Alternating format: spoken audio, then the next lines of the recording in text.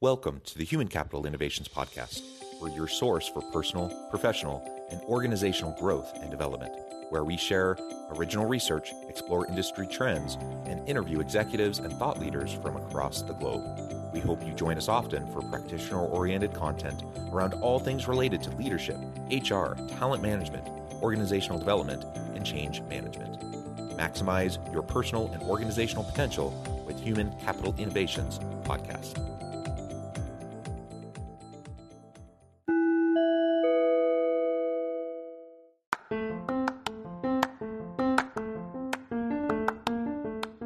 Do you enjoy the Human Capital Innovations Podcast? Enjoy ad-free listening by going to the Patreon page, and please consider contributing even at the producer or sponsorship level. And please leave a review. Thank you for your support.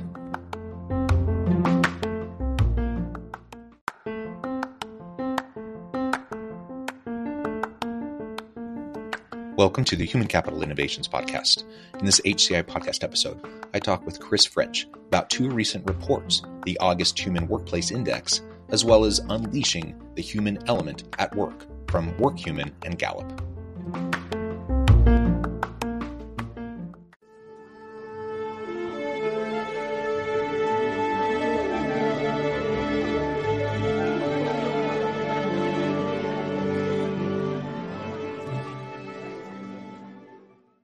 Chris French, welcome to the Human Capital Innovations Podcast. Thank you, John. It's a pleasure to be here. It's a pleasure to be with you. You're joining us north of Toronto, and I'm south of Salt Lake City in Utah. And today we're going to be talking about two recent reports, the August Human Workplace Index, as well as the WorkHuman and Gallup report, Unleashing the Human Element at Work. I'm super excited to pick your brain and to learn more about some of these, the recent analysis and data that you're seeing. As we get started, I wanted to share Chris's bio with everybody. Chris French is Executive Vice President of Customer Strategy at WorkHuman. WorkHuman is the world's fastest growing integrated social recognition and continuous performance management platform. Human applications are shaping the future of work by helping organizations connect culture to shared purpose with a consistent stream of gratitude fueling unparalleled provocative workplace data and human insights. WorkHuman Cloud is a critical software engine for global companies seeking to motivate and empower their people to do the best work of their lives. I'll pause there. Anything else you would like to specifically share about your background or personal context or WorkHuman before we launch on into the broader conversation? Well, first, as I listened to you give that overview, it sounded to me like that was optimized for search engine optimization. But let me say this. Let me say this in a different way about what WorkHuman does. Imagine a time when someone said to you, John, I just wanted you to know that I see you. I see you. I saw the work that you did on that project, and this is the impact that it had on me or on the company. And I just wanted to let you know that and how that made you feel. What we do at WorkHuman is make human moments like that happen every 2 seconds in 180 countries in over 30 languages. And so we can talk about all the marketing words and things like that, but we're in the make human connections business. And I've been here for 10 years. And before that, I spent 10 years in consulting, also trying to figure out how to unlock the potential of humans at work. My background, my undergrad is in psychology as well. And so I feel like when I talk to my wife, she says, you're in the place where you belong to be. You've been talking about this for 20 years. So I'm really excited to share some of the things that we've learned along the way and how people can take those and work it every day with you and your listeners today. Perfect. Awesome. And so important, like just that recognition and creating a dynamic culture and environment of just people being open and genuine and sharing gratitude and appreciation. You know, it's a relatively simple, small thing, yet it so rarely happens consistently in businesses, and people just crave it. We're social animals. We want to have that. And it's not just about, stroking egos and, I want to be patted on the back and blah, blah, blah. Like, yes, we're human animals. And so we do like those elements, but it's just part of building relationships and building teams where they know that they can lean on each other and trust each other, and all of that, it goes hand in hand. So it's not just ego and all of those things. It's much more than that. And so I'm really excited to dive on into this.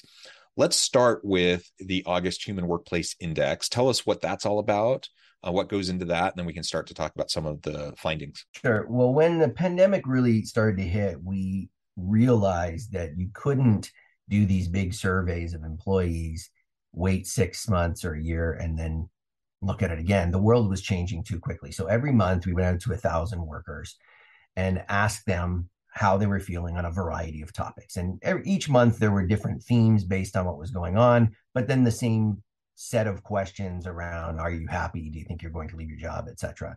And so it's been fascinating to see how the world has changed, over each month, essentially, and what's become important to employees, and, even just in the last 4 or 5 months.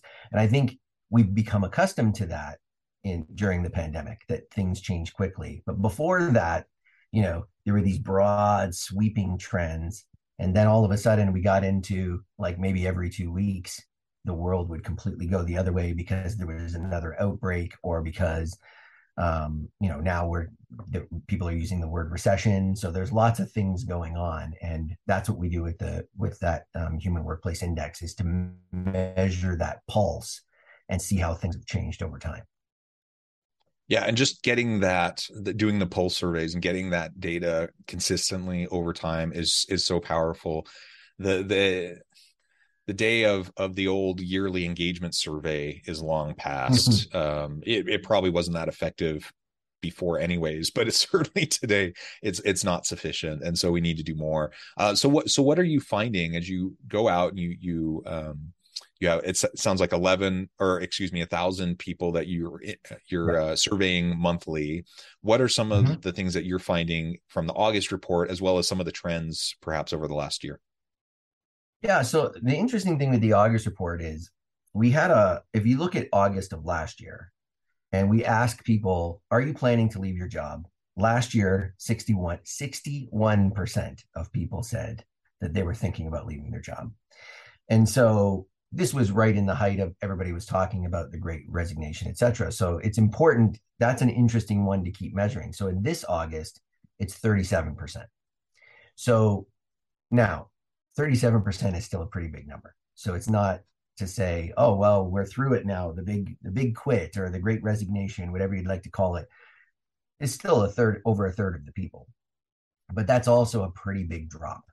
Now, there's a whole bunch of reasons why that might be. It could be because people are more stable. They realized lots of people left jobs and then left those jobs and went back to their original jobs.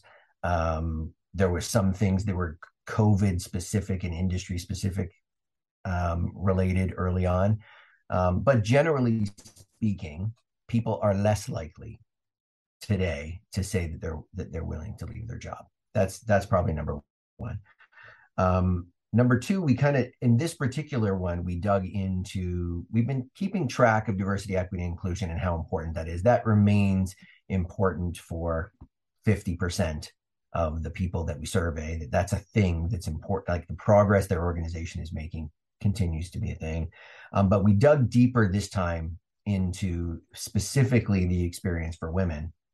And it's very clear that women feel in the workplace less acknowledged, less well paid, less often promoted than their male colleagues. And so that's one of the things that we'll have to dig into and see if considering how many companies are supposedly making an effort in these areas, and how important it is to employees that progress is being made, that is still the sentiment and the feeling, certainly within this is obviously one example of a group that's that you would be focused on based on gender, but that's another one. The last one I would say and then we can unpack any one of these, is in January. That's when a lot of companies said, I'm going to start bringing employees back on site. So we asked at that time, all right, how do you feel about that? And there was a lot of sort of excitement and a lot of anxiety about that in January. When we measured that again here in August, a lot less excitement, but also a lot less anxiety. So people are less concerned about sort of physically being together, but maybe it's a summer thing, but less excited about being together. So those are kind of the key highlights from August.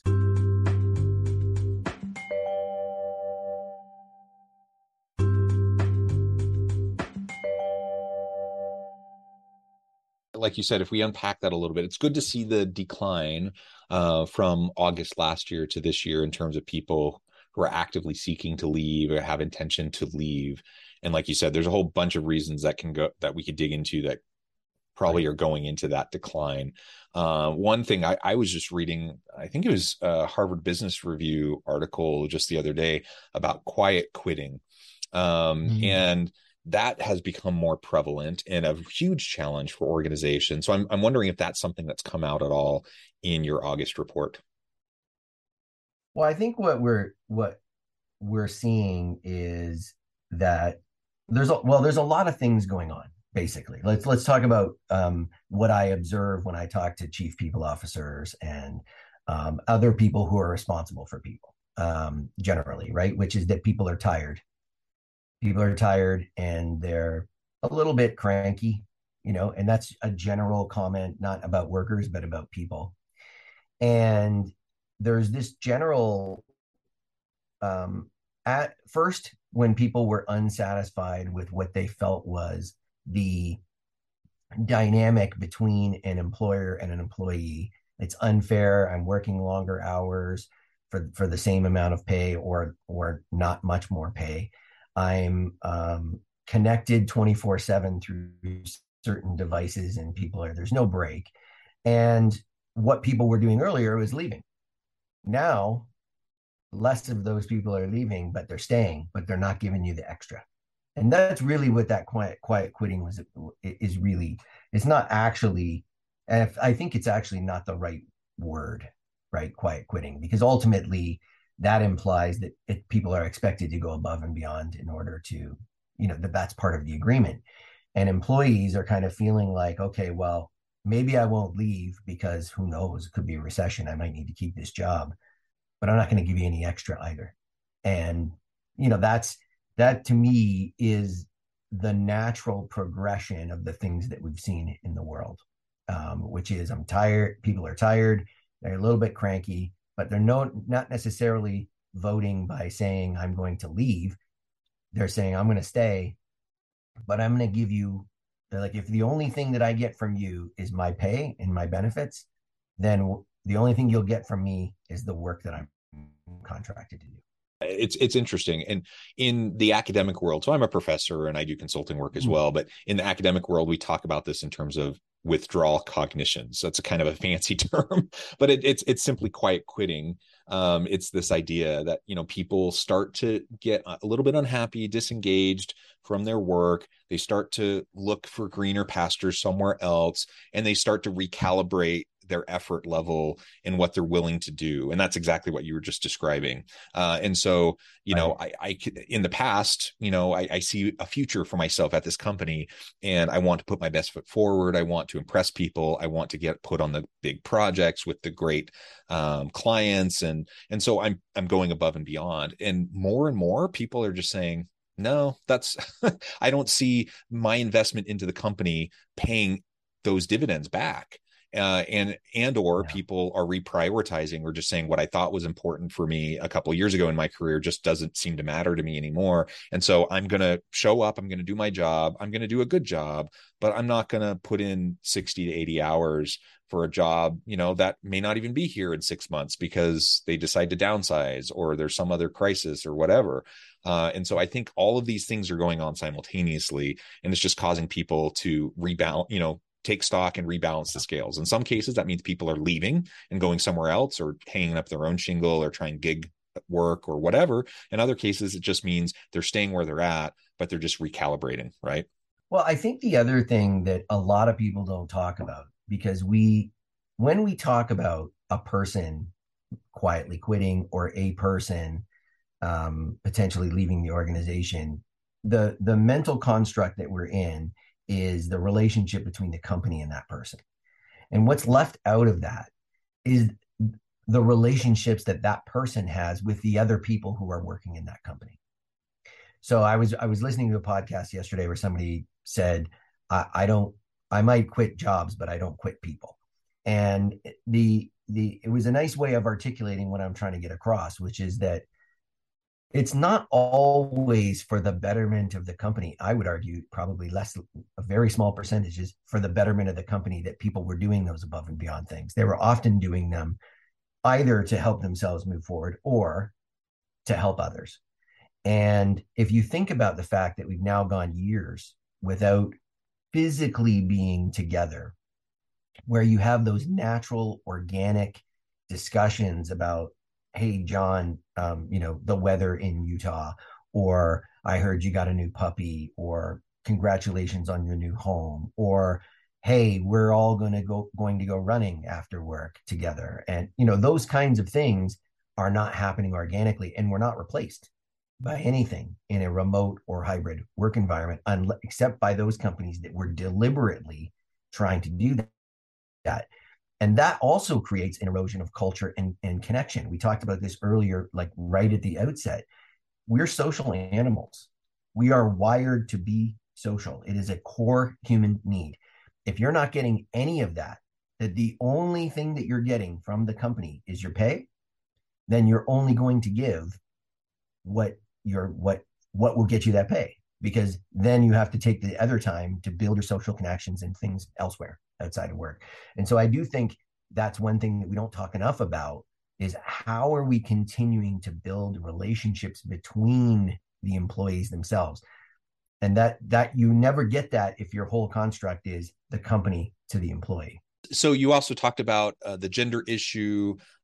Is there anything else there you would like to unpack? I think there's tons of stuff we could talk about potentially, but I also want to leave time for us to talk about the Unleashing the Human Element at Work report as well. Yeah, I mean, only to say that, look, if a tremendous amount of effort is being put into programs to create equity in the organization, and people are feeling like you go through this period where you're more aware of the inequity, then when you measure that, more people will say that. But it just goes to show you that this has been a thing that we've been working on for a while, and we're not making like world changing progress.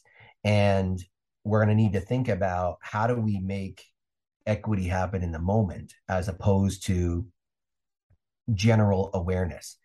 Like general awareness, I need to be reminded in the moment that there's an inequity, and I need, and that when my actions are contributing to it because of unconscious bias, as an example.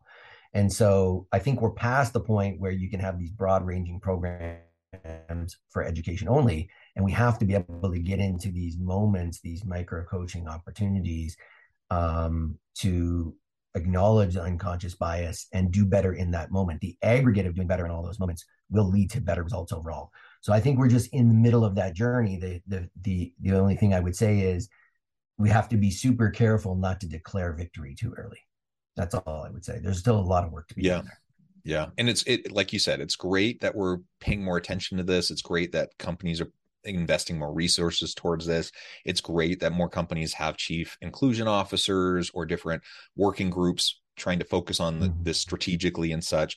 But we have to get beyond the conversations. We have to start changing and disrupting the policies, practices, procedures embedded within the organization that have disproportionately been negatively impacting certain populations. And in this case, we're talking about gender. And whatever it is, though, we have to actively be doing those things. And I think it also comes back to what we were talking about just a minute ago.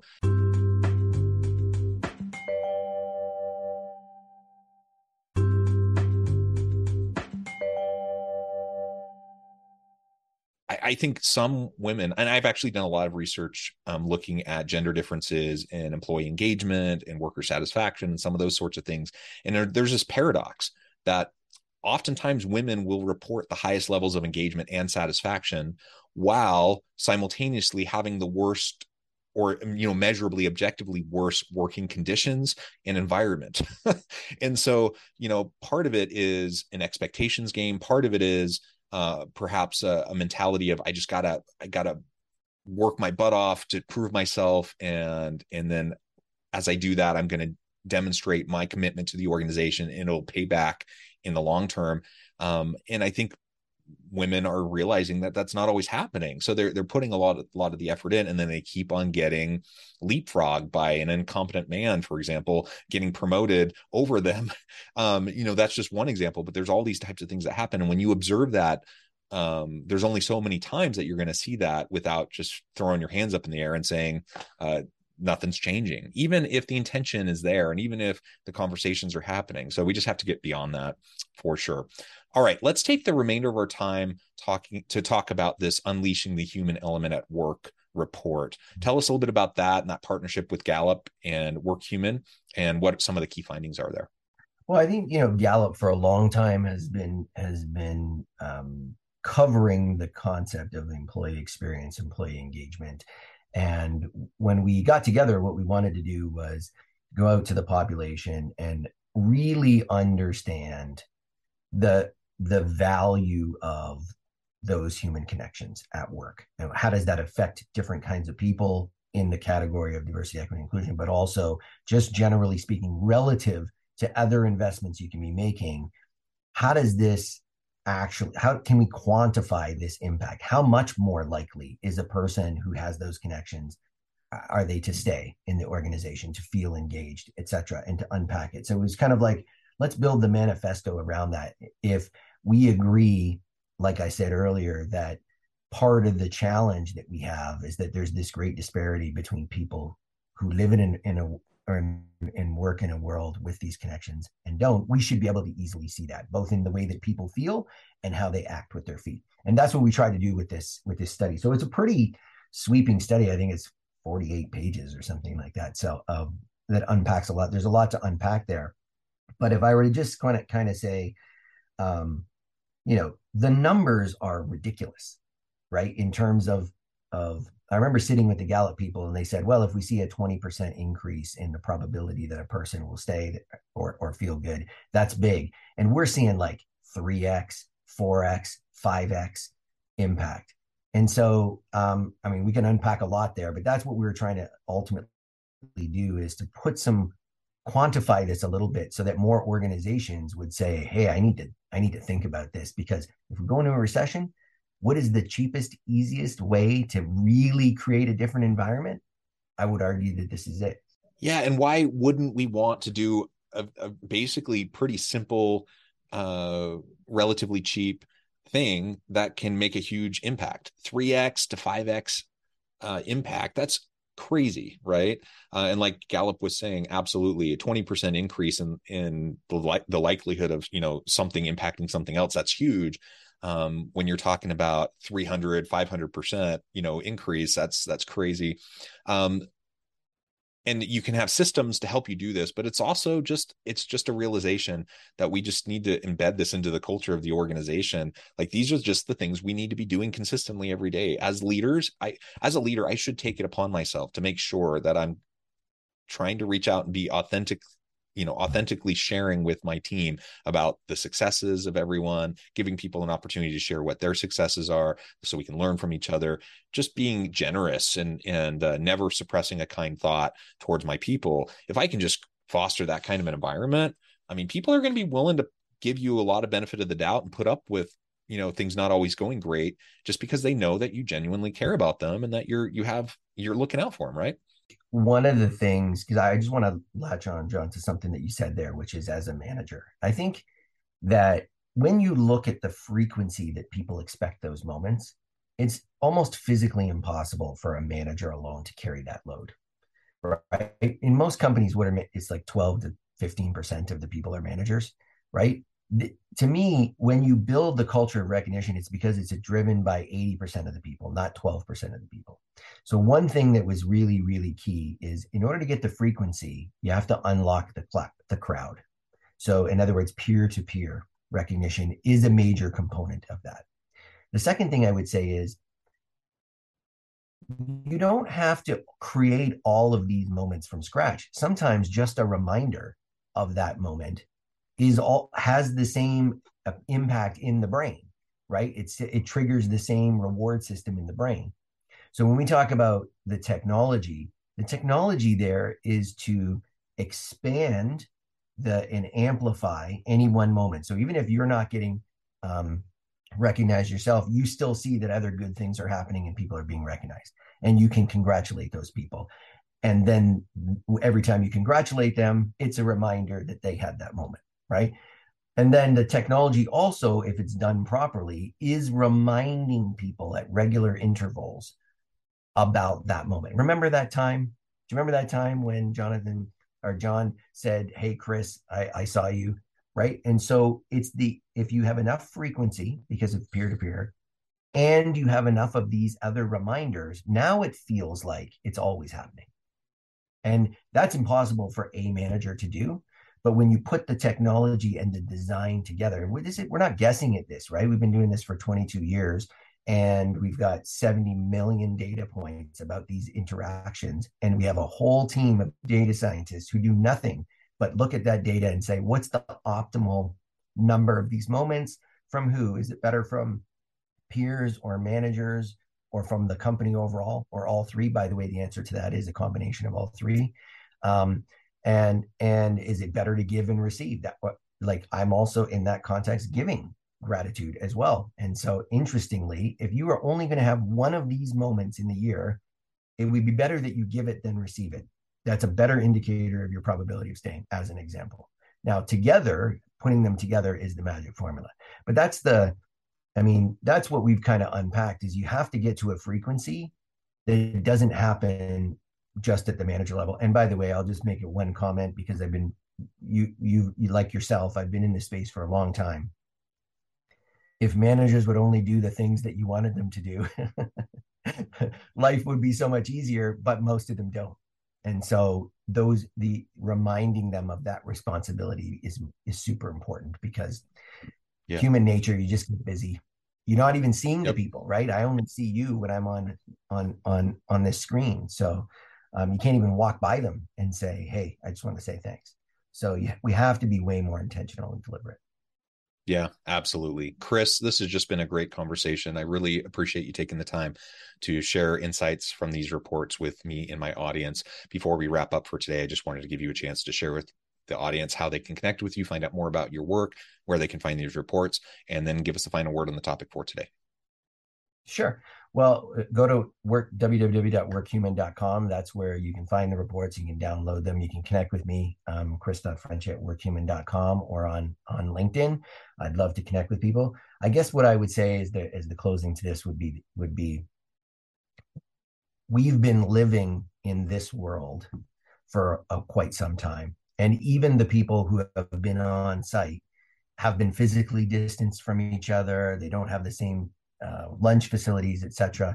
We crave human connection, and we need to be deliberate about increasing the amount of human connection that happens between our employees, or they're going to continue to quietly quit or leave us.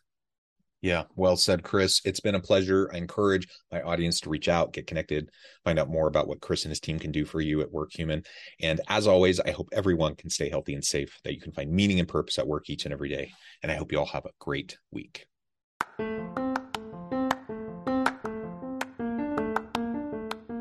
you enjoy the Human Capital Innovations podcast?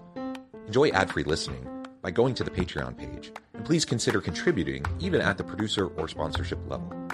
And please leave a review. Thank you for your support.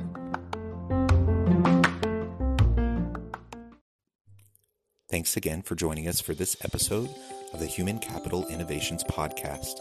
I hope you stay healthy and safe and that you have a great week.